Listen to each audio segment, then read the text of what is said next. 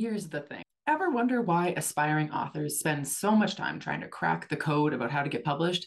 That's because no one who's in the daily grind like me has put all the pieces together in one place. It's Carly Waters here, and as your senior literary agent on the podcast with 15 years of experience in publishing, selling books, and teaching the business of publishing, I'm here to give you the clarity that will turn this hobby into a career. Inside my course, The Author's Publishing Playbook, we have monthly live Q&A sessions to cover your specific issues, but for the rest, there are over 40 video lessons that equal 10 hours of learning with professionally edited transcripts. The course will solve all your writerly problems, except write your book for you. That's on you. My course is a masterclass designed to teach writers how to prepare, pitch, publish, and promote their book in today's competitive publishing landscape. It's for career-driven writers, aspiring and published, who want to understand how to succeed in the business of books. There are over 20 worksheets, downloads, and plug-and-play templates for editing, querying, and marketing. You get lifetime access for the entire 6-module course as soon as you purchase. As new content gets added, you have access to that as well. Don't forget, there's a mobile app on top of computer access you can learn on the go. Get started today to gain the career you've only dreamed about. And you guys get a discount. So at checkout, carlywaters.com/course, use code POD15, that's code POD15 when you check out for 15% off. That's carlywaters.com/course. Use code POD15, that's code POD15 when you check out for 15% off. See you inside the course. Hi everyone, this is Cece. If you're a fan of books with hooks, then you've probably heard me use the term interiority. I often catch myself saying things like, these pages need more interiority, or the interiority here needs work. And that's because interiority is a super important element of storytelling. It's what makes books unique. But as it turns out, a lot of you have questions about what exactly is interiority and how to properly weave it into stories, which is why I'm teaching my popular writing interiority class in a new 2-day format. We'll meet on Thursday, June 6th at 8 p.m. via Zoom to cover all things interiority, including the difference between interiority and emotions, how interiority is different from telling, how to leverage interiority into plot points, how to strike a balance between interiority and mystery, and more. And then we'll meet again for a live cozy Q&A session on Monday, June 10th, also at 8 p.m. via Zoom, in which you'll have the opportunity to turn your camera on if you choose. If you're interested, check out the link in my bio on Instagram, and I hope to see you there.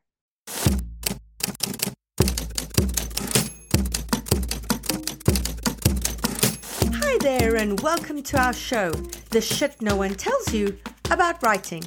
I'm Bianca Murray and I'm joined by Carly Waters and Cece Lira from PS Literary Agency. We'll be kicking off today's episode with our usual Books with Hook segment, after which we'll go to today's guest. Hi everyone, welcome to another Books with Hook segment. As per usual, we're going to dive right in.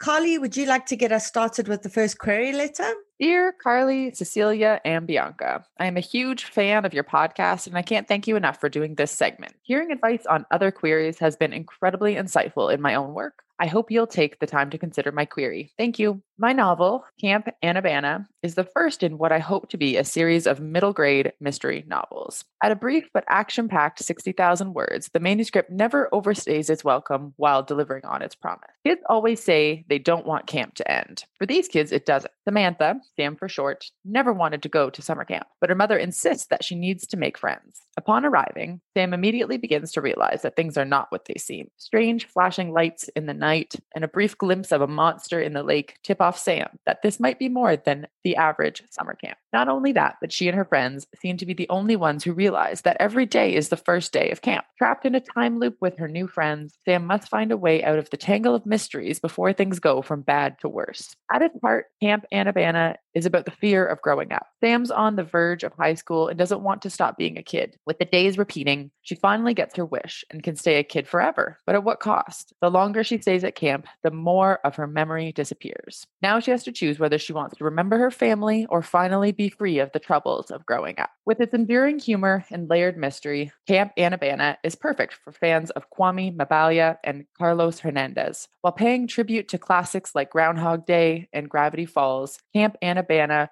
maintains its originality with a diverse cast of characters and overarching themes of inclusion. So far, the book has been read by both teachers and middle grade children to high praise. Now it has a small following that can't wait to see it in print soon. Your bio mentioned your interest in both diverse casts as well as character-driven stories, so I thought you would be perfect for this. My work has appeared in the Marcus Literary Magazine as well as Texas Milesplit, where some of my articles have gone on to become mandatory reading in collegiate cross-country program. When I'm not reading anything written by Stephen King or Philip Pullman, I can be found teaching my cat to fist bump. I'm 18, live in Texas with pigs, dogs, and cats, all named after book characters, as well as my crazy family, all named normal names. I'm looking for representation, ready for an adventure. Thank you for your consideration, Anderson Wood. Awesome. Thanks, Carly. All right, Cece, would you like to dive into your thoughts on the query letter? Yes. So I really liked this. When I first read this, I was like, it's like Neverland meets Groundhog Day, I guess. And I really, really liked the premise. It's such a cool premise. So very, very good job, author, coming up with this very original, really cool premise, like a twist on an original premise, I guess. In terms of the query letter, it's almost 500 words. So it's on the long side. I would recommend cutting it down a little bit. A paragraph that I think can basically go, with the exception of the comps, is paragraph 5. I think paragraph 5 can go. You can keep the comps if you're keen on that and move them up to the first paragraph, following the book hook cook formula that Carly often talks about and that I really, really enjoy. Nothing in that really is relevant, right? I think it's really cool that you've shared your book with teachers and middle grade children. And I think it's really cool that you've gotten high praise, but this is more one of those things where you'll talk about with your agent when you have the call. Don't take up real estate in the query letter with that. And yeah, I should make this clear, I guess. I don't represent middle grade novels. I'm not well versed in them. Having once upon a time been the girl who would read this as a child, I think it sounds really awesome. I think it sounds really cool. So thank you for sharing. Awesome, Cece. Thank you. Carly, what did you think? I also don't represent much middle grade. It's kind of the one category that I don't represent. The reason being it's so specific and has its kind of very own market specifications that just require just being really sensitive to that. So I actually represent picture books and YA, and I kind of skip over middle grade. So again, this is just me, being a general agent critiquing this. I do feel like this possibly is long, possibly for middle grade. I think the expectations is a bit more around like 50, 55. 60 is kind of the start of YA kind of length. So I think this might be on the long side, but again, not my main category of expertise. I really like the first line of the kind of meat of this, which says, kids always say they don't want camp to end. For these kids, it doesn't. That's a great first line. That's a great tagline, hook, everything. That's really, really great. And then from there on, I think we're just layered with a lot of things that just possibly don't need to be there. I think with the voiciness that we're attempting with the Samantha, Sam for short thing, like, do we need that? Probably not. But all of it just seems a little bit wordy. Like it's very interesting. I think it's just overwritten a little bit. And I think CC touched on this as well, but the paragraph at its heart, Camp Annabana is about the fear of growing up. That whole paragraph just needs to be one line, right? We're just kind of over explaining and re-explaining things in different ways that we already know. As I've talked about many times on the podcast, and CC and I with our webinar talking about the word humor and how iffy I am about the word humor, I just feel like it is presumptuous to call yourself funny personally. And I think it's better to wow us and surprise us with your humor as opposed to telling us that you are funny. But other than that, I think that paragraph is really great with the comp, letting us know about the diverse cast of characters and themes of inclusion. That's great. But you also repeat that. So in the next paragraph, you say your bio mentions your interest in both diverse casts as well as character-driven stories. So I just think we're repeating ourselves and saying the same thing in many ways. So I think you just kind of need to have a red pen or a highlighter out. Just every time you come to something that you've already said, just strike it out. And then you'll see what the bones of this query is. And then you can kind of rewrite it in a way that really hits on all of that. I think that's amazing that you're 18 and so market savvy. And I mean, I was really impressed with the level of professionalism. I know personally at 18, I don't think I would have had this much polish. So I think that's really, really wonderful and shows a lot of promise to, a career in this business. And I think that's really great. So well done. Awesome, Carly. Thank you. All right, Cece, let's dive into those opening pages. What are your thoughts? All right. So for the listener, we have an action prologue here. So it starts with Sam. It doesn't say action prologue. It says chapter 1, but this is 100% an action prologue. It starts with Sam and this person called Bones, and Sam's friends are behind her. And Sam is screaming, saying, "It was you all along. I knew it." And Bones is pleading, right? Like, please don't, please don't, please don't. We don't quite know what the don't is. And she's saying, "I'm not backing down after everything you did to us." And a monster shows up from the water behind them. So obviously, this is meant to incite curiosity. It's meant to have the reader read this and go, "Oh my gosh, there's going to be a scene where Sam and Bones and their friends are confronting this person, Bones, and the monster's going to show up and I'm going to be scared." For those of you who, maybe might be listening to this and thinking to themselves, like, what is an action prologue? An action prologue is essentially a story that starts off with something exciting happening immediately, right at the beginning. In this case, again, confrontation, monsters showing up. And then usually we go back in time to, 42 days earlier. And then we know, the reader knows that the scene is going to happen, but we don't quite have the context to fully understand it. So we're curious and we keep on reading. So I don't know if this is the genre. And again, I don't represent middle grade, so take my advice with a grain of salt, but I personally don't think we should start with an action prologue. I wasn't scared. I wasn't invested because I don't know enough about Sam's personality or Bones' personality or the friends' personalities. Again, I remember reading middle grade stories. I've always been such a voracious reader, and I cared about what I still care about, I guess, which is like the character's inner life. I cared about the character's life situation because as kids, you have no control. You don't get to pick your parents. You don't get to pick where you live. You don't get to pick what school you go to. You don't get to pick anything. And I cared about, what was happening in their lives. And I wanted to see them overcome an obstacle through their very unique point of view. So in order to do that, though, you have to establish character. And in this scene, you're establishing action. So personally, I would not start with the action prologue. But again, take my advice with a grain of salt. And then we go back in time to 42 repetitions earlier, which is a cute way of saying, 42 days earlier, since every day they're stuck in a time loop. That's actually really cute. And Sam is in the car with her mom and they're driving to camp. A few things about that chapter. So there's a part where she says Sam found herself struggling to match her mother's enthusiasm, instead dreading their arrival. She could manage car sickness, but kids her age, no thanks. I think she wouldn't think kids her age. That's not how kids think. You just think kids, Like when I was 12 and I didn't want to go to camp, I wouldn't think I don't want to hang out with kids my age. I would think I don't want to hang out with other kids. Like, kids are a little bit of narcissists in the best way possible because they're stuck in their own world. Their reality is everything. They don't do the thing that adults do, which is to say, well, this is a phase or that's an age group. Like, it's more about kids, So I don't think she would say that. I don't think that sounded natural. And then another thing is that, when we get to the next page, there's a paragraph that starts with the last part bothered Sam the most. If high school was the peak of life, life couldn't be that special. She never liked high school. And then, the paragraph goes on to tell us that, she has good grades, but she's never been challenged, that she just goes through the motions. Middle school was like that. Lower school was like that. And with her current track record, she was convinced that high school, which she's going to start, after summer camp, would be more of the same, just nothing special. And that bothered me. And here's why. What does she like? I totally get her being like stuck in this bored, listless, like, I don't like anything. I don't like the kids here. I don't like my school. I don't like my teachers. That's all fine. But she has to like something. I get not liking other kids. I get not wanting to go to camp. I totally get all these things. I was not an outdoorsy kid at all. I wanted to stay in and read all day. But what would be her dream summer then? Because that says a lot about a person. Does she want to read books all day, getting lost in the world with witches and dragons? Would she want to travel to, I don't know, Antarctica because her passion is to see every corner of the globe? Kids live in the future because, again, they don't control their present. They can't wait for what's next. And they keep thinking of alternative realities to their lives. They compare, right? Like, so I think it's very believable that she is not into camp and very believable that she's like not matching her mom's enthusiasm.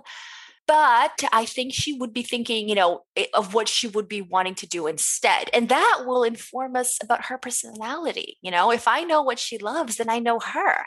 If you know someone's passions, you know someone's problems and passions, then you know someone's life. So that's my second note. And then I guess by the time I reached the next page, I was thinking to myself, so it's all Sam and her mom talking in the car, explaining why she's going to camp, explaining that she's going to adapt, explaining that high school's yet to come. So by then I was thinking to myself, okay, I know what the big picture note is that I have to give to the author. These first 5 pages, they're being used to explain. It's all explanation. They're not being used to entertain. Authors, whether you like it or not, if you want a career in this, in traditional publishing, to make money, you're an entertainer. That is your job. I don't want to be one. That's too bad, because you are. This first scene is being used to tell us what Sam's situation is. Don't do that. Do that, but don't use the first scene for that reason. Give Sam a goal, a very, very small goal, and put her in a situation where there's an obstacle and an imbalance. It can be the smallest thing in the world. She could have a plan to hide her mom's car keys so that they don't go to camp. It could be anything. It could be anything. It could be the smallest thing in the world, but do that. And then have me see how she handles herself in a situation where she has agency, and yet there's an obstacle with someone with more power. That's probably her mom, or maybe someone in camp. I don't know. But don't start with the scene where it's all like in a car dialogue explaining about going to camp, because I already know she's going to camp. I'm going to read that in the back of the book, right? So, okay, those are my notes. Yeah. And you've got to guard so much against that info dumping, because we as writers go, oh, my reader needs to know this and they need to know this. And then it's like, how am I going to give them all this context and information? And we think that the reader doesn't get that it's an info dump, but they totally, totally do. So, Carly, what was your take on those pages? I don't have too much to add to Cece's critique. I just kind of want to talk a little bit about the prologue, and it's not a prologue written, but it is a prologue, about the prologue and possibly why it doesn't work. So one of the reasons publishing professionals don't love prologues is that we are not invested in the characters yet.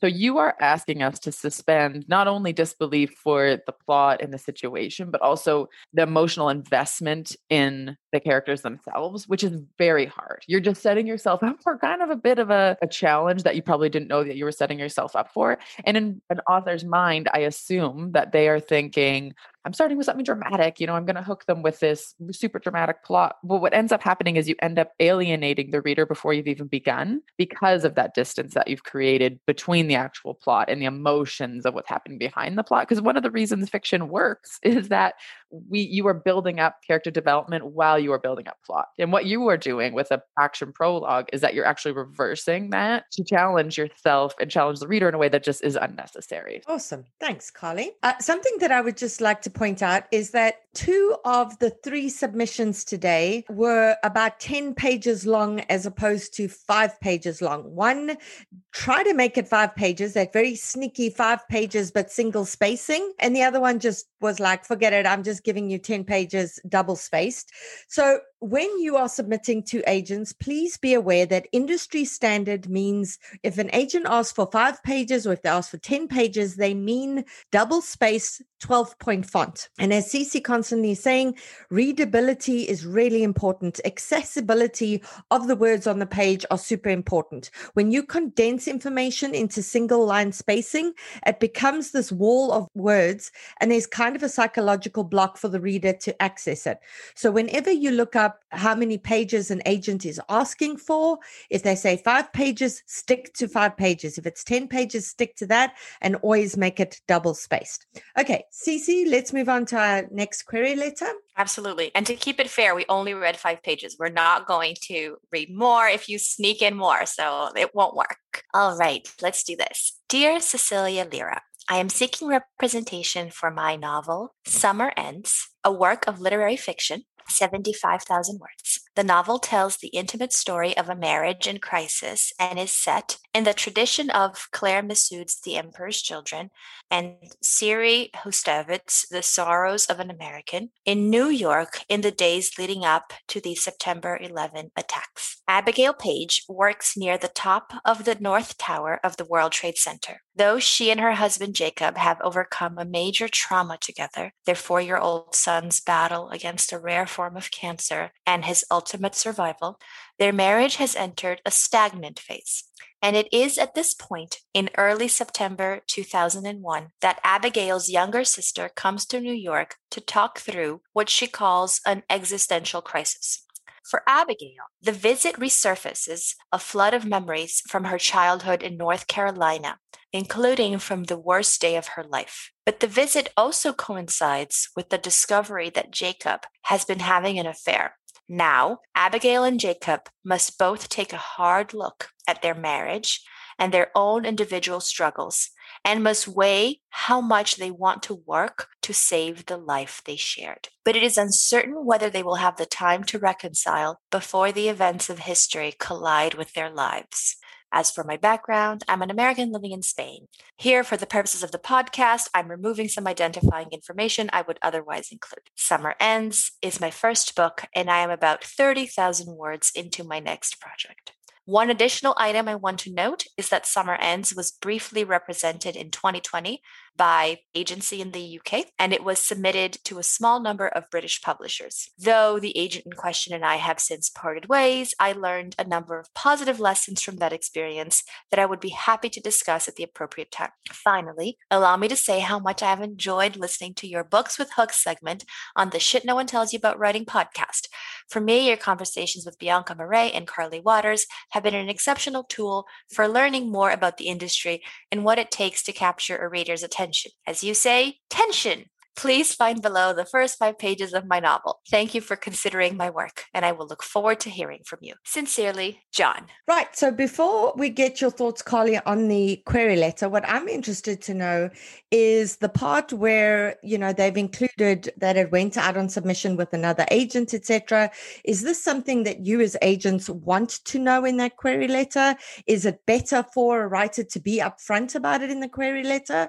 Or what is your take on that? That was actually one of my notes on this query letter. I thought they handled it exceptionally well. And I do want to know that at this stage. And I thought that was handled very graciously and honestly, and pretty much a template for how everybody should do it, to be honest with you, because it affects the marketability of a project, knowing these facts. One of the things I find really interesting about this and spark some questions in my mind is this sounds like an extremely American book. And the fact that they queried a UK agent and it went out on submission in the UK is very curious to me, because to me, the target audience is the US. So I'm not put off by this. I'm thinking maybe we just didn't tap this person for whatever reason, right? Like didn't fully tap into the intended market for the book. So this isn't a problem for me. And I think a lot of writers who have to go back into the querying trenches, I'm using air quotes here, the querying trenches know that this can be a real stumbling block. How do you say it? When do you say it? How much information do you give in a query letter? But it does affect my perception. You don't have to name the agent if you don't want to. You don't have to say why you parted ways. Sometimes writers will say,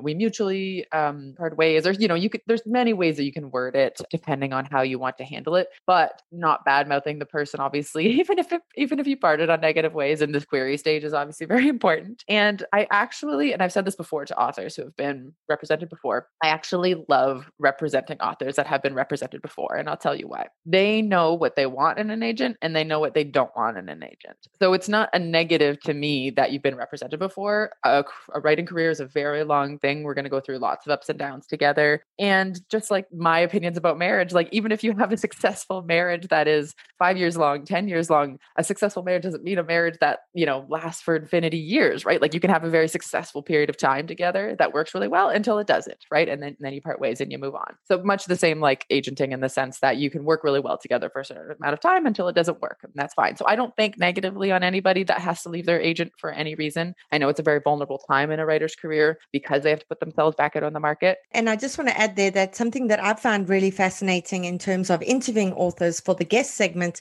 is how many authors have changed agents, some of them more than once, before they found the right fit. And, for someone like me, I'm an extremely, extremely loyal person. And so for me to change agents was like anxiety inducing because I felt so much guilt about it. And, you become friends with your agent. It becomes a personal relationship. And so it feels like a breakup. But something that so many of these authors have said, and it really like put it into context for me, is how your writing is your business. It's your livelihood. It's your career.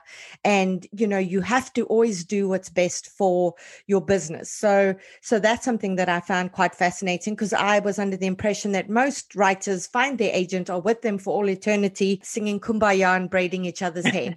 Okay, so Carly, do you want to go into the actual query letter? Yeah, I could talk about that topic forever. So maybe we need to set aside some specific time for that because I totally agree. Okay, the query letter itself. So I think this is a very interesting hook around in New York in the days leading up to the September 11 attack. I think this is a very interesting hook. I've actually talked to editors about this before because you don't see a lot of books that take place during this time. And the general feedback that I have got from editors is that it still feels very close. And New York publishing is publishing, right? And so when you're talking about the September 11 attacks, there are agents and editors who were there. They saw it.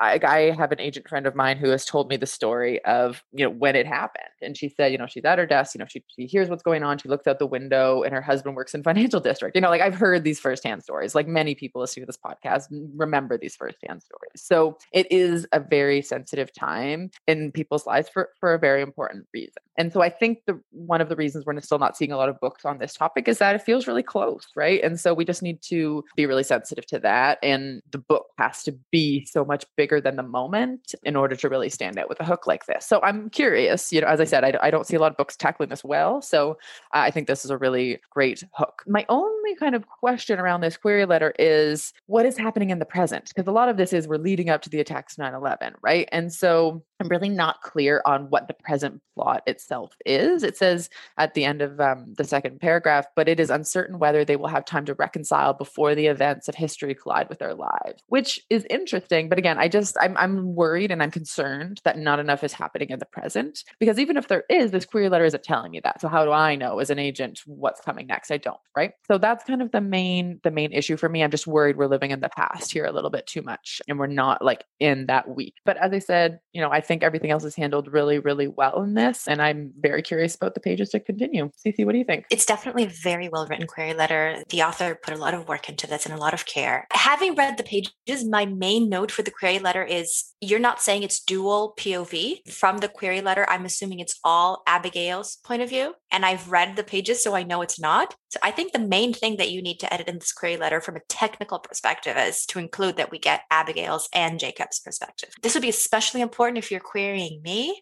and this is a personal preference of mine, but I'm assuming you're a guy. If you're writing from a woman's perspective, on only a woman's perspective, I'm thinking to myself, why? Doesn't mean I won't read your pages, I will. But I'm already going into this going, why? It's the story of a marriage. Why aren't you giving me both? That's what I thought when I read the query letter. And then I got to the pages and I was like, oh, you are giving me both. So, maybe you should have told me about that on the query letter. I would have wanted to know. To me, it makes it for a better story. So yeah, that would be truly my only technical note on the query letter. I agree with everything Carly and Bianca said before, particularly about the whole living in the past vibe. It is literary fiction, and I am willing to read the pages to see, well, maybe there's conflict, and maybe, you always give it a chance. You always go and you read the pages because it's all about the writing. But if there is more conflict in the present, and I'm hoping there is, I would also recommend adding a line about it. And to clarify, the discovery of the affair, while very, very raw and personal, isn't really a conflict in the present day, right? Like, you're still discovering more stuff in the past. Like, it's her childhood in North Carolina, that trauma, the affair already happened. Like, unearthing secrets can't propel a story forward. That's just not how it works. Thanks, Cece. Okay, Carly, let's dive into those opening pages. What were your thoughts on them? I thought this was a really extraordinary setup. I am a huge fan of timestamps, and timestamps are the things where it's like date, location, time, just like stamped at the top of the page. I love that. So this says Friday, September 7th, right? So we already know based on the query that we are in the week before 9/11, and this is just phenomenally done, right? And so the next kind of opening paragraph tells us that the character is sitting in her office and she sees a plane going by. And I was just blown away by this because we know we are the week before September 11. And this is something so sophisticated, is that the reader knows what's going to happen, but the character doesn't, right? And so it immediately, like, my stomach was like clenched, because even though it's not September 11, it's September 7, we still know what's going to happen. And I just had this huge emotional reaction to this opening paragraph, which I thought was just so well done. Like, you have tension built into this based on reader expectations and the fact that the reader knows more than the character. So I thought this was super, super well done. Another one of my favorite things in general is dialogue. And I thought the dialogue was was done really, really, really well. It's a phone argument between a husband and wife. And it's really, really tempting for writers to want to fully narrate both sides of a phone conversation. Whereas this is just, we're in her point of view, but we're getting his words. So we're like on her side kind of, but it's so well done that we know there's secrets, but we're not spelling out the secrets. We're alluding to secrets in a way that's very like punchy with dialogue, like flying back and forth. Right. So I thought that was super well done. And then we start to get into what I thought was coming, which is the backslide in terms of going back. And I was hoping we weren't going to be sliding back this soon. We're on page 3, I think, and we're already going back to when the couple met. And then, the next section, we're going back to North Carolina. Like we're doing these backslides in terms of, going back into the past frequently, and we're jumping around a lot. And so I was really hoping we were going to spend a lot more time in the present before we jump back. It doesn't mean I'm not interested. I'm not going to keep reading, but my initial enthusiasm and gut feeling for this has slid a little bit. Awesome. Thanks, Carly. Cece, what are your thoughts? The writing here is really strong. Since we're offering feedback, here are my notes. Note 1, right on the first page, Jude, their son, was 4 and he went to a daycare near their home on the Upper West Side. I'm against these explanations, right? Like this was a pause in dialogue when someone mentioned Jude's name. One way to make this better and stronger, I think, is to add emotion to the statement. So for example, since we're inside Abigail's head, she could be dreading the phone call to the daycare with their super strict rules. And then she could think to herself, why do 4-year-olds in general need strict scheduled rules? And then we would find out that Jude is their son. We would find out that he's 4 through emotion instead of like the pausing to offer context, because I never like that. I agree the dialogue is very, very strong, but the first chapter reads like a movie script. There's no inner life, none. It could literally be a script for a TV show or movie. So if that's intentional, that's totally fine. Personally, I gravitate towards things that have a little bit more of inner life sprinkled in. Chapter 2, I don't think Jacob knows what déjà vu means. Jacob's at the airport picking up his sister-in-law, and he keeps reliving memories. Memories surface unbidden in the forefront of his mind. And he there's a really great line where he says he did not like the phrase déjà vu because he believed it combined both pretension and tackiness, 2 vices he enjoyed looking down on, but there was no better description of these experiences. Great writing. But that's not what déjà vu means. Déjà vu is when you're living a moment and you get a feeling that you've already lived it. So if I'm talking to you guys on the podcast here and I got a feeling of having already done this, not a good example because we do this every week, but Jacob is describing just memories that are coming to him. So I would, unless it's intentional that he doesn't know what déjà vu means, I would strike that. And then my final note is the same as Carly's note, which is we keep going back. We keep slipping back in time and the past is doing all the work. I'm almost wondering whether this novel needs to be in the days leading up to 9/11. Maybe this is just a novel that takes place in the past. I don't know. And if this is intentional, that's totally fine. The author should keep it. But I personally think that the past can't do the heavy lifting. Something I'd like to point out is to pay attention to things on a sentence level, especially in your opening line. So I just want to read the opening line here. Sunlight gleamed like the chime of a bell on a plane above the harbor. I had to read that line 5 times because it sounded like the simile was saying a bell chiming on a plane, as opposed to sunlight gleaming on a plane. And that's the very first line. And I read it and reread it. And then I figured out, what the author was trying to say. So pay close attention to your writing on a line level. So instead of sunlight gleamed like the chime of a bell on a plane above the harbor, you would begin with above the harbor, sunlight gleamed on a plane like the chime of a bell, so that there's no misunderstandings there as to what the simile is. All right, let's move on to our third query letter. I will read that for us. Dear Cece, I'm currently seeking representation for my debut novel, Saltwater Cottage. Sitting right at 90,000 words, this young adult fiction book is perfect for readers who enjoy a love story with a built-in mystery like Netflix's Outer Banks. Though written as a YA novel, women who enjoy books like Practical Magic or The Book Charmer would love to curl up with this one as as well. The book opens in 1989 with social pariah and rumored witch Teddy Meredith reporting the sudden disappearance of her younger sister Robbie. She knows that nobody in her sleepy seaside hometown of Pippin's Point will take her seriously, but she has to try. The story then shifts to present day, where the Wells sisters, still reeling from their parents' divorce, must spend the summer with their dad in Pippin's Point when their mother ditches them to tour Italy with her new younger boyfriend. While gloomy Emerson plans to stay miserable and sunny Brighton hopes to work on her tan, both of their expectations are dashed when town locals inform them that their dad's beach house is haunted by a beautiful young girl that vanished decades ago. Suddenly, the sisters strangely find themselves convincing a now grown-up Teddy Meredith to help them solve the murder of the sister she had already given up on. While the sisters get closer to finding the truth about what happened in 1989, Emerson confronts her own past pains, Brighton grapples with her positive facade, and Teddy struggles to trust again. Saltwater Cottage explores the trials teen girls face today, awkward family dynamics, and learning how to heal.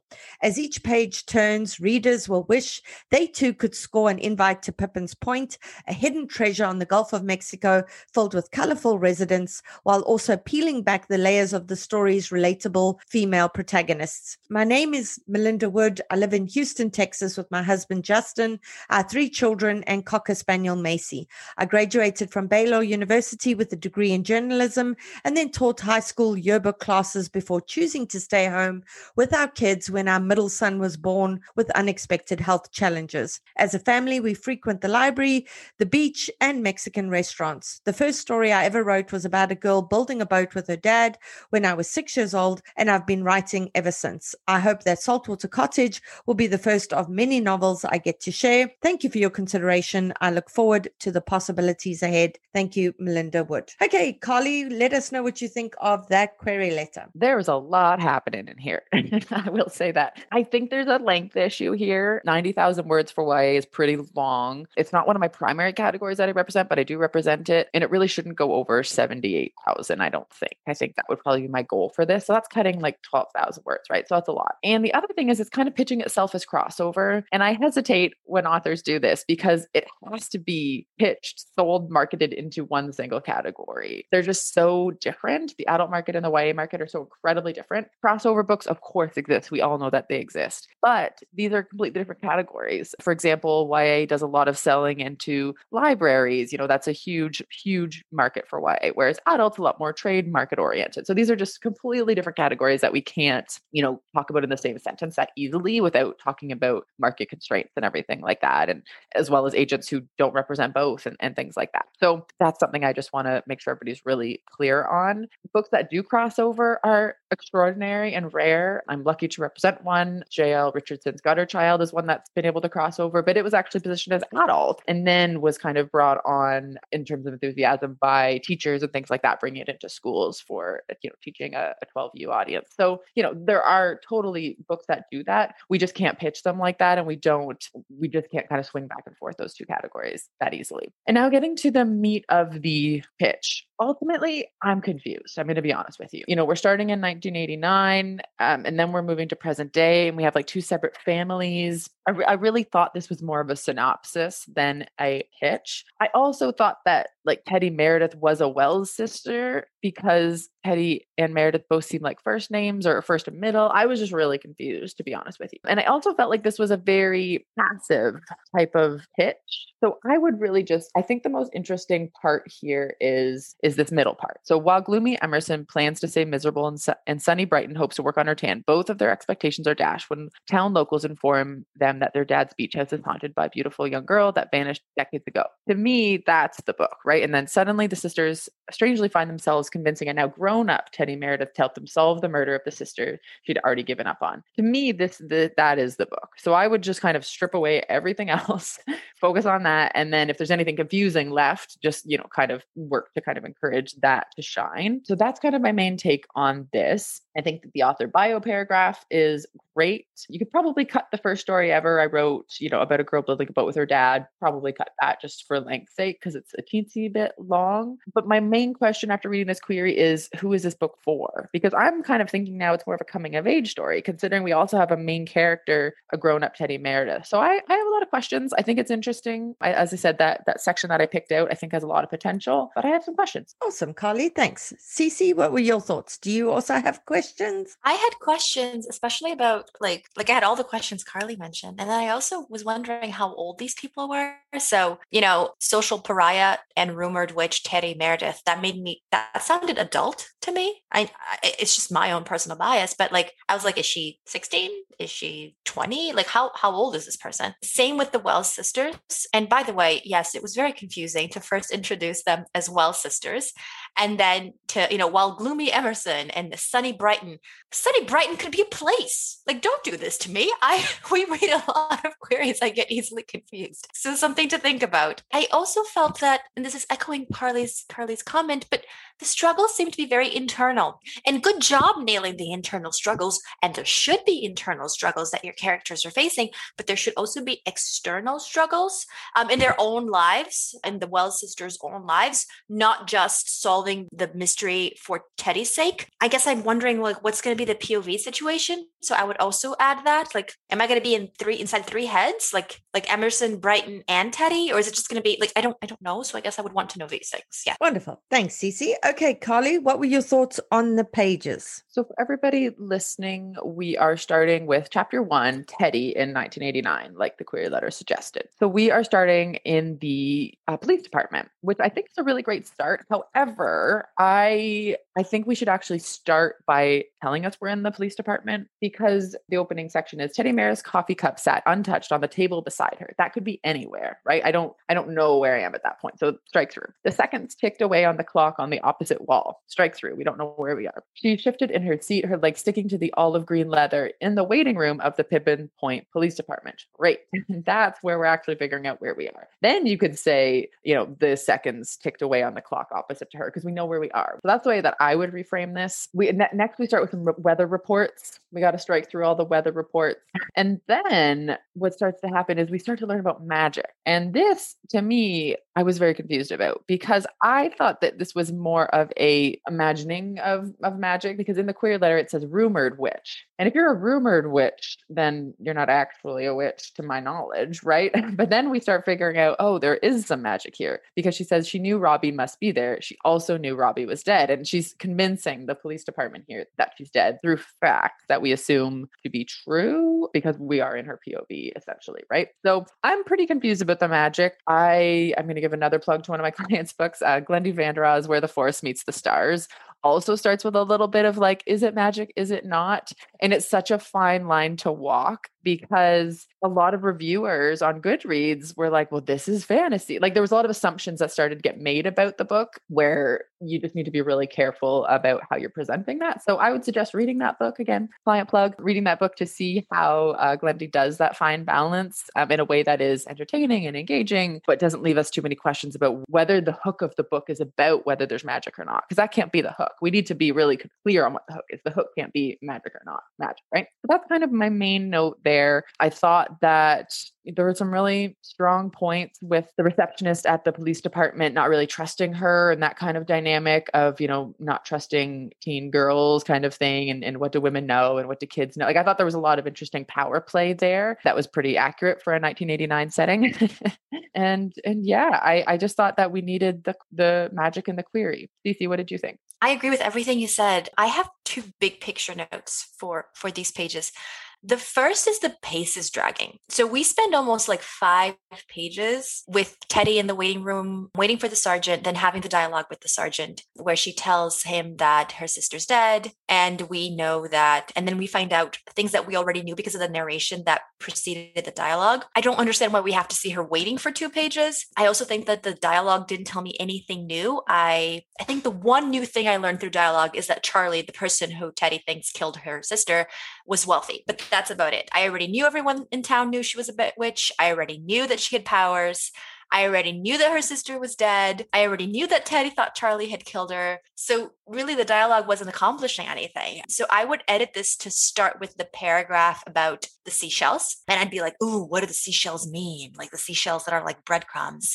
And then go straight into dialogue with Teddy telling Sergeant. And then through inner life, sprinkled out through the dialogue, we could learn all that we need to learn. So both the dialogue and the narration would do the heavy lifting. And then my second big picture note is, and this is mind blowing to me, there is no emotion here. The plot, the setup is made for emotion. Teddy just found out her sister is dead. Like, people believe her in the sense that they know she has powers, but they can't do anything about it because she has no social power. Like, she's not wealthy, she's not rich. She's an 18-year-old, incredibly powerful witch who just found out her sister's dead. I should be feeling grief, despair, rage.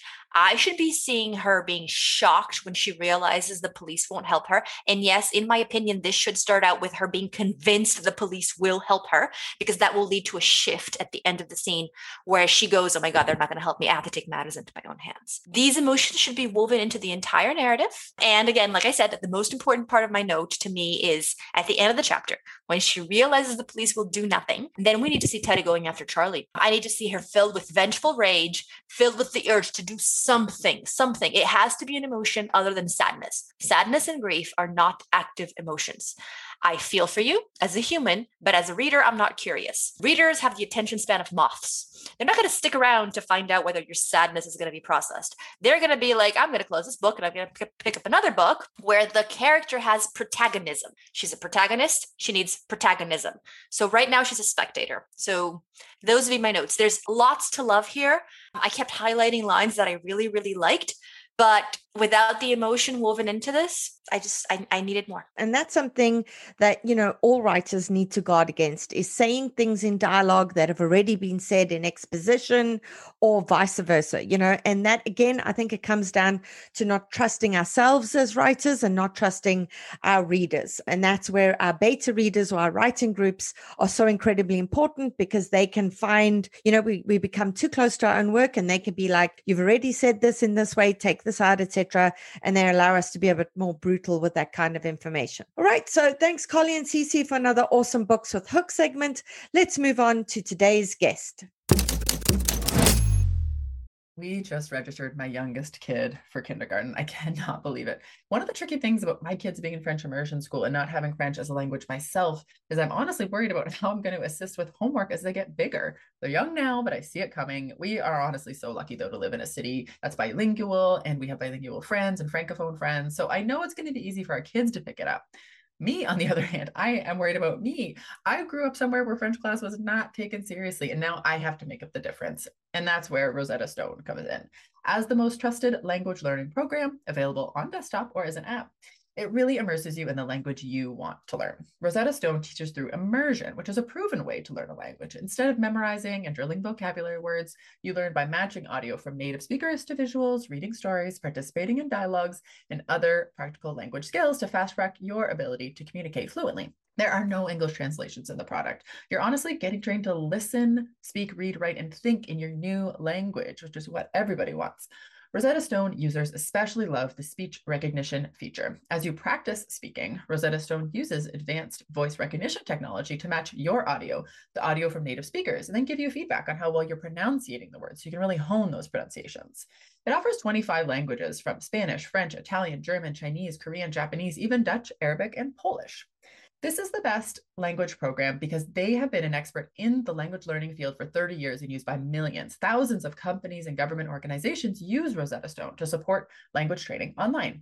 Of all the apps, Rosetta Stone uses the best speech recognition technology, so it compares your sound waves to those of a native speaker for better feedback to improve. They have a patented speech recognition engine called True Accent, which is built into the program. As you practice speaking, you'll get feedback on how well you're pronouncing words. The other language learning apps use speech recognition to detect what you said, but Rosetta Stone tells you how well you said it compared to native speakers. It's like having a personal trainer for your accent. Think about the cost of a 1-month language course. Think about the cost of 1-hour private tutoring sessions. With Rosetta Stone, you enjoy lifetime membership and accessibility on desktop or app. We have a special offer for you guys. That's 50% off. That's a lifetime access to 25 language courses on Rosetta Stone for 50% off. This is a steal. Do not put off learning that language. There is no better time than right now to get started. For a very limited time, the Shit No One Tells You About Writing listeners can get Rosetta Stone's lifetime membership for 50% off. We want you guys to go visit rosettastone.com/today. That's 50% off unlimited access to 25 language courses for the rest of your life. Redeem your 50% off at rosettastone.com/today today. Are you looking for beta readers, some of whom might potentially become writing group members down the line? Are you wanting to be matched up with those writing in a similar genre or time zone so they can critique your work as you critique theirs at the same time? Your manuscript doesn't have to be complete to sign up for this 3,000-word evaluation. This particular matchup will be open to registrations from now until the 2nd of June, with the matchup emails going out on the 3rd of June. For more information and to register, go to biancamarais.com, look for the beta reader matchup page, and please spread the word. The more writers we have signed up, the better the matches will be. Today's guest is a Brooklyn-based journalist and author of The Lost Night, The Herd, and We Were Never Here. Her work has appeared in the Wall Street Journal, Vogue, Cosmopolitan, Women's Health, Martha Stewart Living, Red Book, Elle, and many other outlets. And she's held editorial positions at Glamour, Psychology Today, and Self, among other titles. It's my pleasure to welcome Andrea Bartz. Andrea, welcome to the show. It's so lovely to get to chat to you. Thanks so much for having me. I'm excited. So I read The Herd when it came out and absolutely loved it. So I was super, super excited to see that you had another one coming out in the same genre. I'm actually going to be tag teaming both books because I love both of them so much. And for those of you who are listening, if you haven't read The Herd, you have to go and get it. And then after that, We Were Never Here as well. Could you tell us, firstly, for The Herd, what your inspiration for that book was? What gave you the idea for that book? Absolutely. So The Herd is both the title of the book and the name of an exclusive elite, kind of bougie, all-female co-working space in New York City. The HER, always in purple for The Herd. And I was thinking about, I really like taking interesting social milieu and like throwing a mystery within it. So my debut, The Lost Night, was about sort of the lost parties of like hipster Brooklyn in 2009. And I wasn't sure what my second book should be. And I just knew I wanted to have this really sort of close-knit, closed-door, interesting, fascinating community with a lot of kind of juicy social dynamics that I could sort of take the reader inside of. And so for me, I was just throwing around different settings and playing with some different ideas. I was thinking about a music festival. Like, it's funny thinking about the stuff that didn't pan out. And I, around that same time, had been a guest at New York City's all-female elite co-working space, which is called The Wing. And of course, there's many all-female co-working spaces. And I noticed that whenever I went to The Wing as a guest, I felt like even though it was free from the male gaze, even though it was an all-female co-working space, I had to sort of dress up and look nice and present myself well and be charming in order to fit in. And I thought, wow, that's really interesting that we have this setting that sort of aims to be inclusive and yet necessarily is so exclusive, and just so interesting in these dynamics that I was trying to sniff out. And it was around that time that in my head, I just saw this logo, The Herd, with the HER in another color. And I thought that was hilarious and a perfect name for a co-working space. And so the whole thing just grew out of me being interested in that setting and what would happen if you threw a mystery in there. Do you think it's your journalism background that helps you kind of sniff out interesting angles on things? Because this is something that we, discuss with our listeners quite a bit, is coming up with a hook, coming up with a story that's going to completely differentiate itself in an already kind of cluttered market, etc. And that seems to be the hardest thing for our listeners, is coming up with that one thing, because editors will always say they want something completely different. But then you find out that they actually want something that's quite the same, but just slightly different. Because if it's too different, they kind of freak out and then they don't want to represent it either, right? So for you, how did you come at it to position it where it was something that would have mass appeal, but that would have a hook that would differentiate it? That's a great question. And you started by saying, do you think it's your journalism background? And for me, I'm really not. It's a chicken and egg question, because I think what ties it all together is that I've always been insanely curious. I find so many things so interesting, and I want to go so deep on little things that other people like just move on with. And I'm like, well, wait, I want to understand this. I want to know everything about this. I can't wait to learn more. And that served me really well as a journalist, because I could have a little conversation with someone and they could offhandedly mention something tiny that their company is doing or that they noticed in their community, just some tiny little detail. And I could say, whoa, that's a story. I want to learn everything about that. And then it was such a pleasure working on these stories, because it was my excuse to be a professional, curious person. And I think I have a really similar filter as I go through life, trying to come up with book ideas. I think it needs to be some kind of niggling question that really excites you and really intrigues you, and that just feels like it has a lot of promise. And so I am, my friends kind of make fun of me because I'm a pretty cheerful, nice, normal seeming person. And yet the tiniest little detail, I'll go, oh man, if that, and then I'll take it to the mystery extreme. If that were actually, if they found a dead person in that setting, and I would spin out this whole, wouldn't that be so interesting? And XYZ could happen. And I have a Google document on my computer that I think is about 20 pages long, single space, called Book Ideas. And it's just where I'm writing down all these teeny little things that sound interesting. I mean, to give you one of a million examples, my mother had sent me an article about sort of the collective trauma of COVID and how it's still sort of unacknowledged, and it's going to be really hard for the millions. There's so much sort of grieving and moving on to do for the millions of people who lost someone to COVID. And one little phrase in it was something about how, while we were all in quarantine, we couldn't do public grieving rituals. And it was just talking about funerals. But I thought, public grieving rituals, that sounds like some weird Shirley Jackson crap. And I wrote that down and just like spun out of it, just this tiny little thing that I'm like a magpie. It like caught my attention. And I wrote it down, and now it's one item of 100 on this huge document. And who knows what will become my next book. But I just think it's really important for authors to always have that radar on of like, what intrigues me that might intrigue other people too, that I could spin into something bigger, and just always be on the lookout for that. Everything is material. 100%. And I love that you said you're a magpie. So I always liken myself to, or writers, to intellectual magpies. We see the shiny and we collect it, and that's what we focus on. And in terms of, when you say your friends laugh at you, I'm the same, because I'll see something like Lady Gaga's, French bulldogs were abducted, and then somebody has come to bring them back. And I'm like, oh no, there's a story there. That's woman's involved. This woman was totally involved. There's no way she's some random stranger. And I concoct this whole backstory and the whole thing around it as well. And then, generally take it to a much darker place than it started at. But that is part of being a writer, I think. And when you said that you were playing around with a whole bunch of different scenarios for The Herd, you said it was first like a music festival. So is that during your planning and kind of plotting and outlining phase? Or did you actually dive in, begin it at a music festival, and then go, oh shit, this is not working because I'm limited in terms of X, Y, and Z, and so I'm going to change that? How does that process work for you? That's a great question. So I'm a pantser, not a plotter, as they say. So I kind of cast about until I find a hook, which for me is generally a setting, until I find a setting that feels right.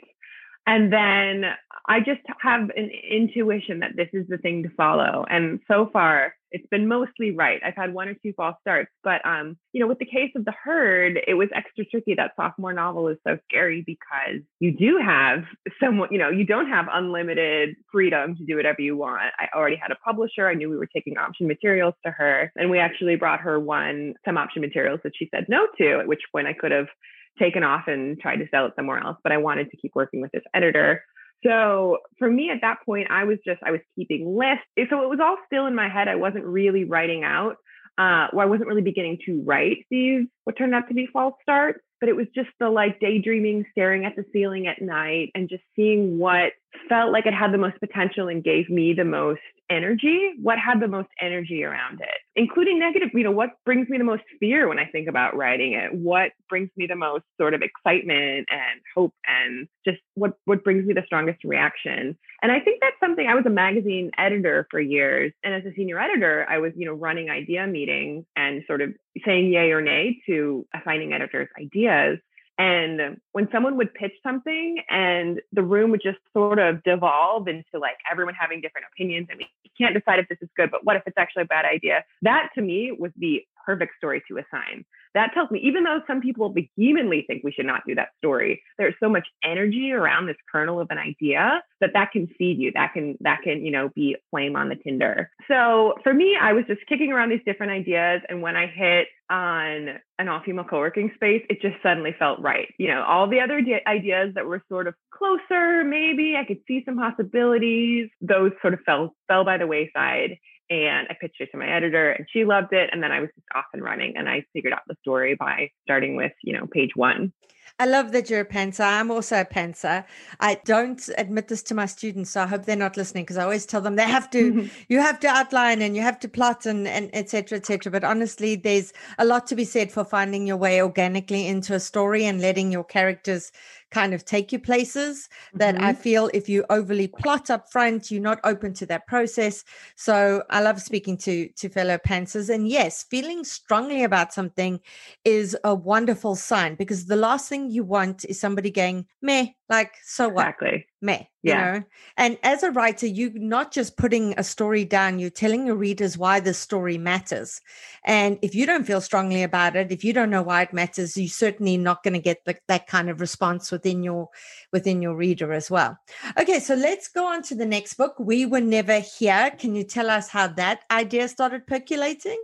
Absolutely. So this one I have a very specific moment for. I was beginning to freak out because I didn't know what my next book would be. And I was on vacation with a friend in Chile in the Elqui Valley, which is kind of a stargazing region in the Andes Mountains. And we didn't really realize we were going to be there in the shoulder season, almost the off season. And so this town was super dead. And there was one other backpacker there who was an Australian guy, actually. And we, this blonde-haired, blue-eyed guy who, like us, was sort of like, oh, I didn't know this town was going to be so dead. And we hit it off the first day, and we ended up being kind of inseparable for the few days that we were all there. And he was so just awesome and kind and respectful, and like just you could really trust him. He was so great that we immediately had a running joke about how he was actually going to steal our bags and run off with them, or be terrible. Like we just immediately kept having these running jokes about how he was actually a bad guy, which is all built out of sort of this, common idea that like women traveling alone should be really careful and they're asking for it and don't talk to strangers, and all this messaging that I, as a frequent traveler, had really internalized. And on one of the last nights, all the bars were still closed. And so we bought a bunch of Chilean wine and we're sitting in our hotel suite and just hanging out and chatting and keeping up our jokes. And kind of out of nowhere, a thought occurred to me. And I said,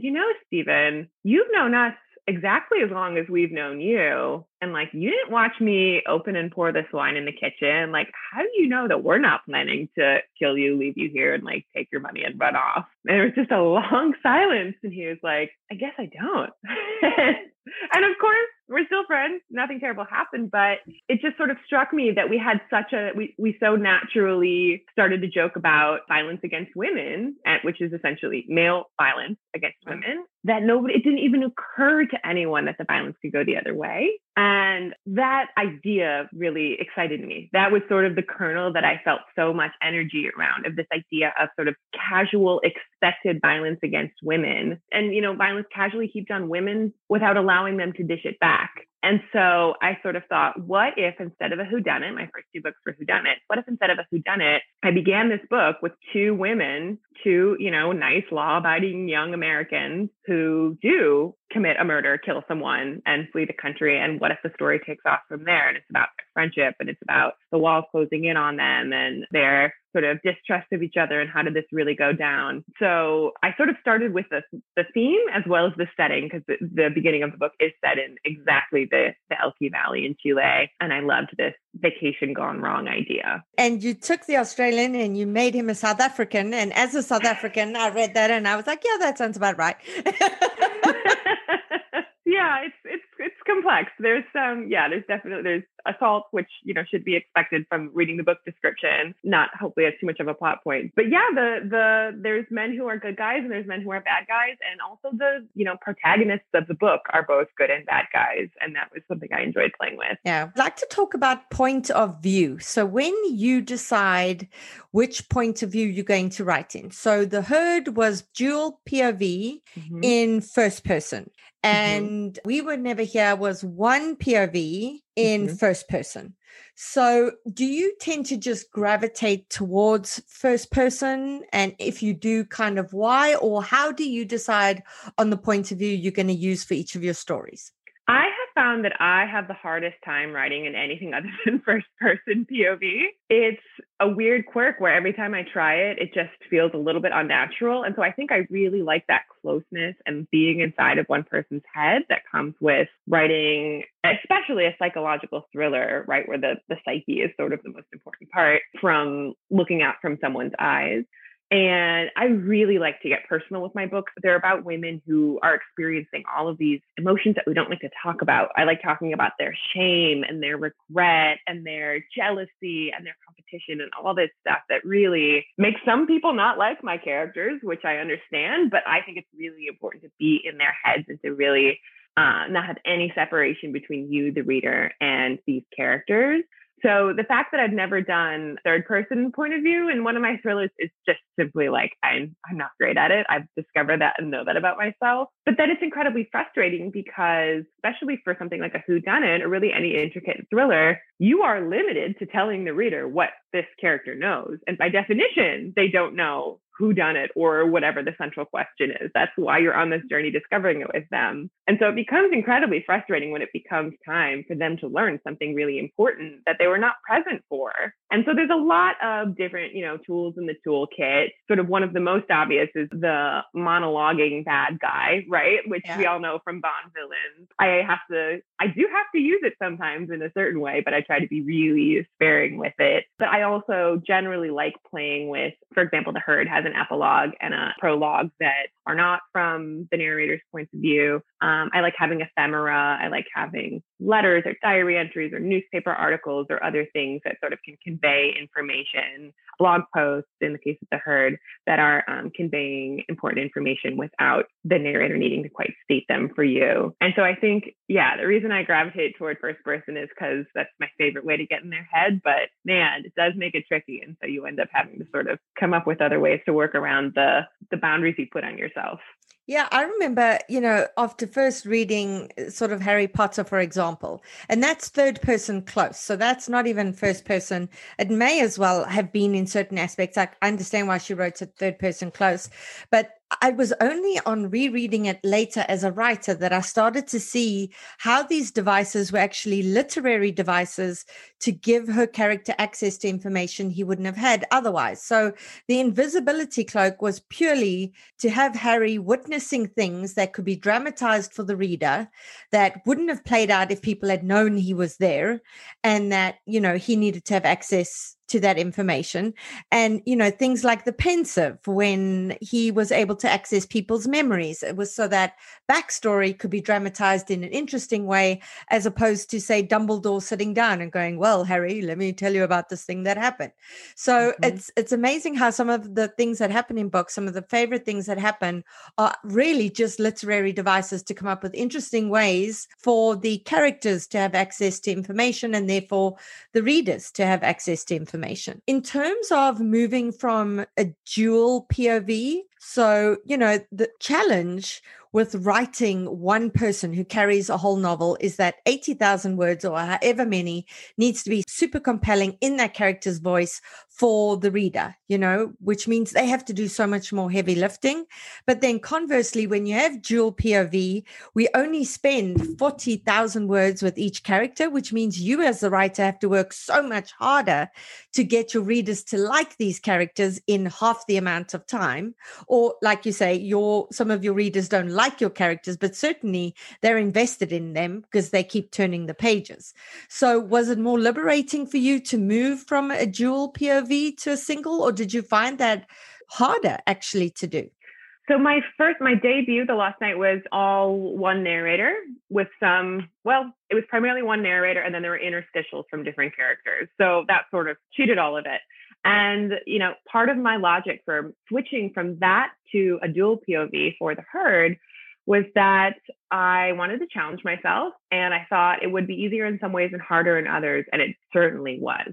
What was cool about it was that it eliminated that problem, right? Of you, the reader, can only know what one character knows. And so especially The Herd is told from the point of view of two sisters who are both very close friends with the CEO of The Herd, who goes missing early on in the book. And so they both have sort of personal reasons for wanting to find out what happened. And they sort of launch their own investigations because they're going on at the same time. And so it was really fun to play with the pacing by being able to switch from one character to another, and to really play with sort of that puzzle box experience that I think readers enjoy by being able to withhold what one knew from the other. And also there's points where, for example, one of them will, notice something and completely misinterpret it. And because you've read the previous chapter, oh no, that doesn't mean this, that actually means X. And so it sort of created this fun tension of them both looking at overlapping chunks of information, but neither one having the complete puzzle. Because I think for you, the reader, the thrill of reading this thriller, reading a mystery, is trying to put the pieces together and complete it in tandem with, or even before they do. But it also created a lot of issues. For example, the timeline. Sometimes I just wanted to have 2 chapters by Hannah in a row. Hannah was the one doing interesting things, and yet I had to hit pause after however many, 10 pages and switch over to the other one. And so she had to be doing something equally compelling that moved the story forward to the same degree. Another thing I really enjoyed about it, I mentioned that a theme of this story is sort of female competition, female shame, this sort of, it's a girl boss book, right? It's set in this girl boss world with, commodified feminism. And so it's playing with this idea of how women have always been sort of taught that success is a zero-sum game, and that someone else's gain is your loss. And, we're sort of pit against each other. And so I was able to play with, to give one example, there's these 2 sisters with very different personalities. And, one of them, Katie, will look at Hannah and think, God, I wish I were more like Hannah. Like, she's just so together. She makes everything look effortless. She's always in charge. She's never ruffled. Like, man, she has it all together. And then we switch to Hannah's mind, and Hannah is looking at Katie and going, and just in her mind going, man, like, everybody loves Katie. She's so laid back. She's so charming. I wish I could be like that. And so it just allowed me to have more fun with that theme of, what we're saying and not saying, and the competition and jealousy that, like, if we all knew what was going on in people's minds, we would, I think, feel really differently about the women who, quote, have it all. And so I think my answer was a little bit all over the place, but I think after The Herd, I just knew that because We Were Never Here was not going to be a whodunit, it was going to be a thriller that started with a crime and sort of spirals out from there. And it was going to be about this really intense friendship. I think I knew I wanted to tell the entire story from the one character who is really trying to get at the heart of what happened and who is my best friend and who am I in relation to this friend and this incident, this trauma bond. And so in a lot of ways, I feel like it's, I said to my agent, do you think it's too simple? Because it's a linear timeline. It's just one, point of view. And she said, no, I wouldn't call it simple. I would call it accessible. It's a different kind of book and a different kind of reading experience. And the story is still complex, but it's more about the story than the storytelling in this case. Right. 2 things that you said there that I just want to unpack in our last few minutes together. The one where you said it's like a girl boss book. And that was the thing about the Netflix girl boss show. I absolutely loved it. I loved this character, and yet it didn't get more than 1 season or whatever the case was because viewers didn't like women behaving in these ways. And yet there are a ton of shows that show men behaving in these ways, and that's fine. But a woman who's like this, oh, that's not relatable. We don't like her, and we need to like her to want to spend time with her, which I found to be very, very frustrating. So, I mean, you must chat to book clubs and things like that. You must chat to readers after they've read your book. Do you get that frustrating kind of feedback that they didn't like your characters? Or are you finding that that's changing now, that women are more, open to getting on board with maybe less likable protagonists, but certainly more compelling ones? I definitely hear a lot of that in talking to readers. I'll get, tagged in reviews where they'll talk about that. I have sat down with book clubs where I sat down with a book club where the first question was, why did you decide to make your protagonist so unlovable? And I actually just burst out laughing. Like, unlikable is one thing, but wow, you thought they weren't even worthy of human love. Wow. That was quite telling. Yeah, I think it is slowly changing. It especially is funny to me when when The Herd is the book in question. There's an interstitial in the book that is a sort of made up blog post. And it's called If Steve Were Eve. And it's supposed to be just a blog post that appeared on The Herd's blog. But it literally goes through point by point things that Steve Jobs did and how they would have turned out if Steve were Eve Jobs. Yeah. And I used 100% real stories about like real verified accounts of things that Steve Jobs did, just ways he screwed up, ways he was completely horrible to his team and screamed at them, the time that he lost his shit on a barista at a Whole Foods on tape, just things that would be completely unforgivable for a woman to do. And yet, well, he's a genius. He gets to do that. We just think of him in these, hush heralding terms. And so, yeah, if people are going to dislike these characters for being complex and being imperfect, when the book is about the pressure that women feel, the box that we put women in where we don't allow them to be complex and we, set them on these impossible tightropes of being, really approachable, but also really strong and fierce. And also just all of these, impossible double standards. If people aren't going to like it, then they're probably not going to like my books, which is completely their choice. I do find, and I don't want to sound ageist, but I do find that older readers tend to latch more onto the likability of the main characters as their proxy for whether or not the book was good or whether or not they enjoyed the book. And it seems like younger readers can have a little bit more of a nuance. I didn't like this decision she made, but I understand why she did it, and I understand what would lead to it. And for our listeners, so that's why we always say keep in mind who your target market is, because when you're pitching to an agent or when you're pitching to editors, they're going to want to know who you perceive your demographic to be, and that's why knowing if you are writing for older women or younger women is important, because it also informs the kind of themes you're going to be able to explore and the kind of things they're able to take on. Okay, and then the last question based on what you said earlier is you said, you wanted to do Hannah, Katie, and maybe spend more time with one than the other, but then you felt like you had to alternate. So my first novel was dual POV, and I felt like that sometimes. And then I was just like, oh no, to hell with this. This character is way more interesting now, and I'm going to spend more time with this character. So maybe 2 chapters in a row and then 1 chapter. But then there is the psychological thing that happens with the reader, that the more time they spend with one character, the more they like that character and the less inclined they are to switch to the other character. So is that why you were sticking very much to the alternating exactly 1, 1, 1, 1, 1, or was it something else that made you kind of stick to that format? I really thought of my 2 narrators as having equal roles in the story. And I don't think of one as more of a main character than the other. And so I worked hard as I was writing the first draft, and then really the revision stage, that first revision is really important for me and for every pantser when you say, okay, I have this 0 draft, this draft 0, this vomit draft, and I need to turn this into something. I worked really hard to sort out both of their character arcs and the progression of what they were doing. And I have timelines, and I looked like, a crazy person with Post-its on the wall. But for me, I really wanted both of their stories to feel equally compelling. And I thought the second I set out to do it as 1, 1, 1, 1. And I think, I've seen it done beautifully where there's 2 people, or especially when there's more and you get these different voices in. But I really wanted it to be 1, 1, 1 so that you were always excited to switch back to the other. And so for me, it just felt like cheating if I was going to do 2 in a row. I started out this way, and I'm going to keep it up through the end so that the reader knows what to expect. And it means, some chapters are a little longer than the others, or cover more, days on the timeline, and we move through things more quickly. But Yeah, for me, it was important to, because the worst thing is when a book is switching between a few POVs, and when you turn the page and you go, oh, not another Maggie chapter. Yeah. Like that is I would never want my readers to feel like that. Yeah, and that's the challenge in dual POV, is that your readers have got to, if not like both characters equally, they need to be as invested by both of their perspectives and wanting to be alternating there. Something that you said now, and this is truly my last question. This is something that comes up on the podcast a lot. So we have 2 agents who read opening pages and query letters to give feedback, when people go out on submission.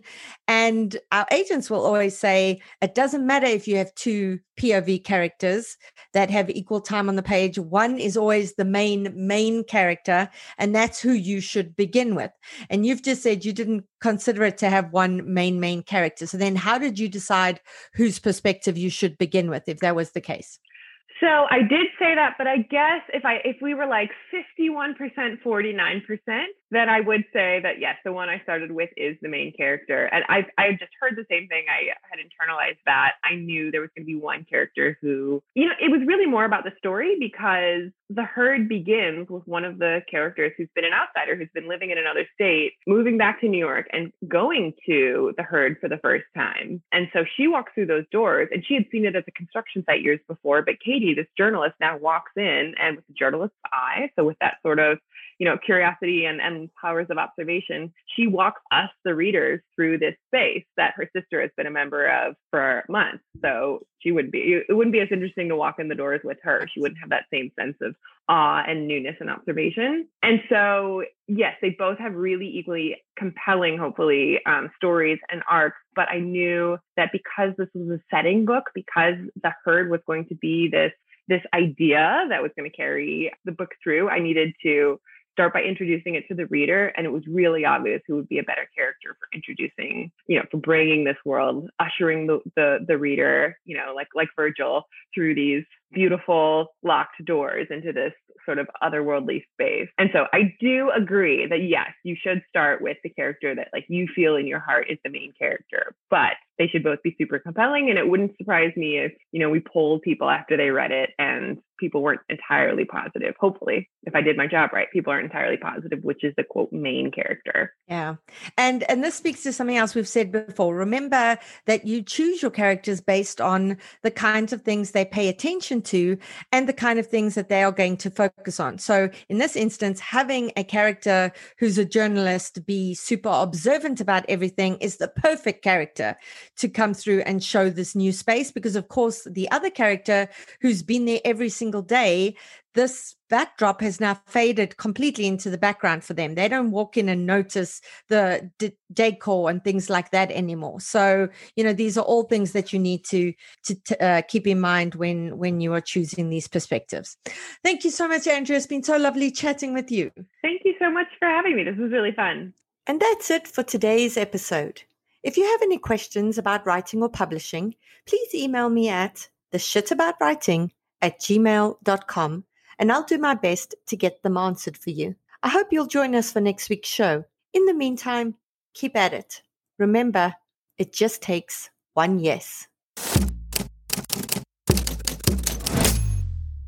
Here's the thing. Ever wonder why aspiring authors spend so much time trying to crack the code about how to get published? That's because no one who's in the daily grind like me has put all the pieces together in one place. It's Carly Waters here, and as your senior literary agent on the podcast with 15 years of experience in publishing, selling books, and teaching the business of publishing, I'm here to give you the clarity that will turn this hobby into a career. Inside my course, The Author's Publishing Playbook, we have monthly live Q&A sessions to cover your specific issues, but for the rest, there are over 40 video lessons that equal 10 hours of learning with professionally edited transcripts. The course will solve all your writerly problems, except write your book for you. That's on you. My course is a masterclass designed to teach writers how to prepare, pitch, publish, and promote their book in today's competitive publishing landscape. It's for career-driven writers, aspiring and published, who want to understand how to succeed in the business of books. There are over 20 worksheets, downloads, and plug-and-play templates for editing, querying, and marketing. You get lifetime access for the entire 6-module course as soon as you purchase. As new content gets added, you have access to that as well. Don't forget, there's a mobile app on top of computer access you can learn on the go. Get started today to gain the career you've only dreamed about. And you guys get a discount. So at checkout, carlywaters.com/course, use code POD15, that's code POD15 when you check out for 15% off. That's carlywaters.com/course. Use code POD15, that's code POD15 when you check out for 15% off. See you inside the course. Hi, everyone. This is Cece. If you're a fan of books with hooks, then you've probably heard me use the term interiority. I often catch myself saying things like, these pages need more interiority, or the interiority here needs work. And that's because interiority is a super important element of storytelling. It's what makes books unique. But as it turns out, a lot of you have questions about what exactly is interiority and how to properly weave it into stories, which is why I'm teaching my popular writing interiority class in a new 2-day format. We'll meet on Thursday, June 6th at 8 p.m. via Zoom to cover all things interiority, including the difference between interiority and emotions, how interiority is different from telling, how to leverage interiority into plot points, how to strike a balance between interiority and mystery, and more. And then we'll meet again for a live cozy Q&A session on Monday, June 10th, also at 8 p.m. via Zoom, in which you'll have the opportunity to turn your camera on if you choose. If you're interested, check out the link in my bio on Instagram, and I hope to see you there. Here's the thing. Ever wonder why aspiring authors spend so much time trying to crack the code about how to get published? That's because no one who's in the daily grind like me has put all the pieces together in one place. It's Carly Waters here, and as your senior literary agent on the podcast with 15 years of experience in publishing, selling books, and teaching the business of publishing, I'm here to give you the clarity that will turn this hobby into a career. Inside my course, The Author's Publishing Playbook, we have monthly live Q&A sessions to cover your specific issues, but for the rest, there are over 40 video lessons that equal 10 hours of learning with professionally edited transcripts. The course will solve all your writerly problems, except write your book for you. That's on you. My course is a masterclass designed to teach writers how to prepare, pitch, publish, and promote their book in today's competitive publishing landscape. It's for career-driven writers, aspiring and published, who want to understand how to succeed in the business of books. There are over 20 worksheets, downloads, and plug-and-play templates for editing, querying, and marketing. You get lifetime access for the entire 6-module course as soon as you purchase. As new content gets added, you have access to that as well. Don't forget, there's a mobile app on top of computer access you can learn on the go. Get started today to gain the career you've only dreamed about. And you guys get a discount. So at checkout, carlywaters.com/course, use code POD15, that's code POD15 when you check out for 15% off. That's carlywaters.com/course. Use code POD15, that's code POD15 when you check out for 15% off. See you inside the course. Hi, everyone. This is Cece. If you're a fan of books with hooks, then you've probably heard me use the term interiority. I often catch myself saying things like, these pages need more interiority, or the interiority here needs work. And that's because interiority is a super important element of storytelling. It's what makes books unique. But as it turns out, a lot of you have questions about what exactly is interiority and how to properly weave it into stories, which is why I'm teaching my popular writing interiority class in a new 2-day format. We'll meet on Thursday, June 6th at 8 p.m. via Zoom to cover all things interiority, including the difference between interiority and emotions, how interiority is different from telling, how to leverage interiority into plot points, how to strike a balance between interiority and mystery, and more. And then we'll meet again for a live cozy Q&A session on Monday, June 10th, also at 8 p.m. via Zoom, in which you'll have the opportunity to turn your camera on if you choose. If you're interested, check out the link in my bio on Instagram, and I hope to see you there.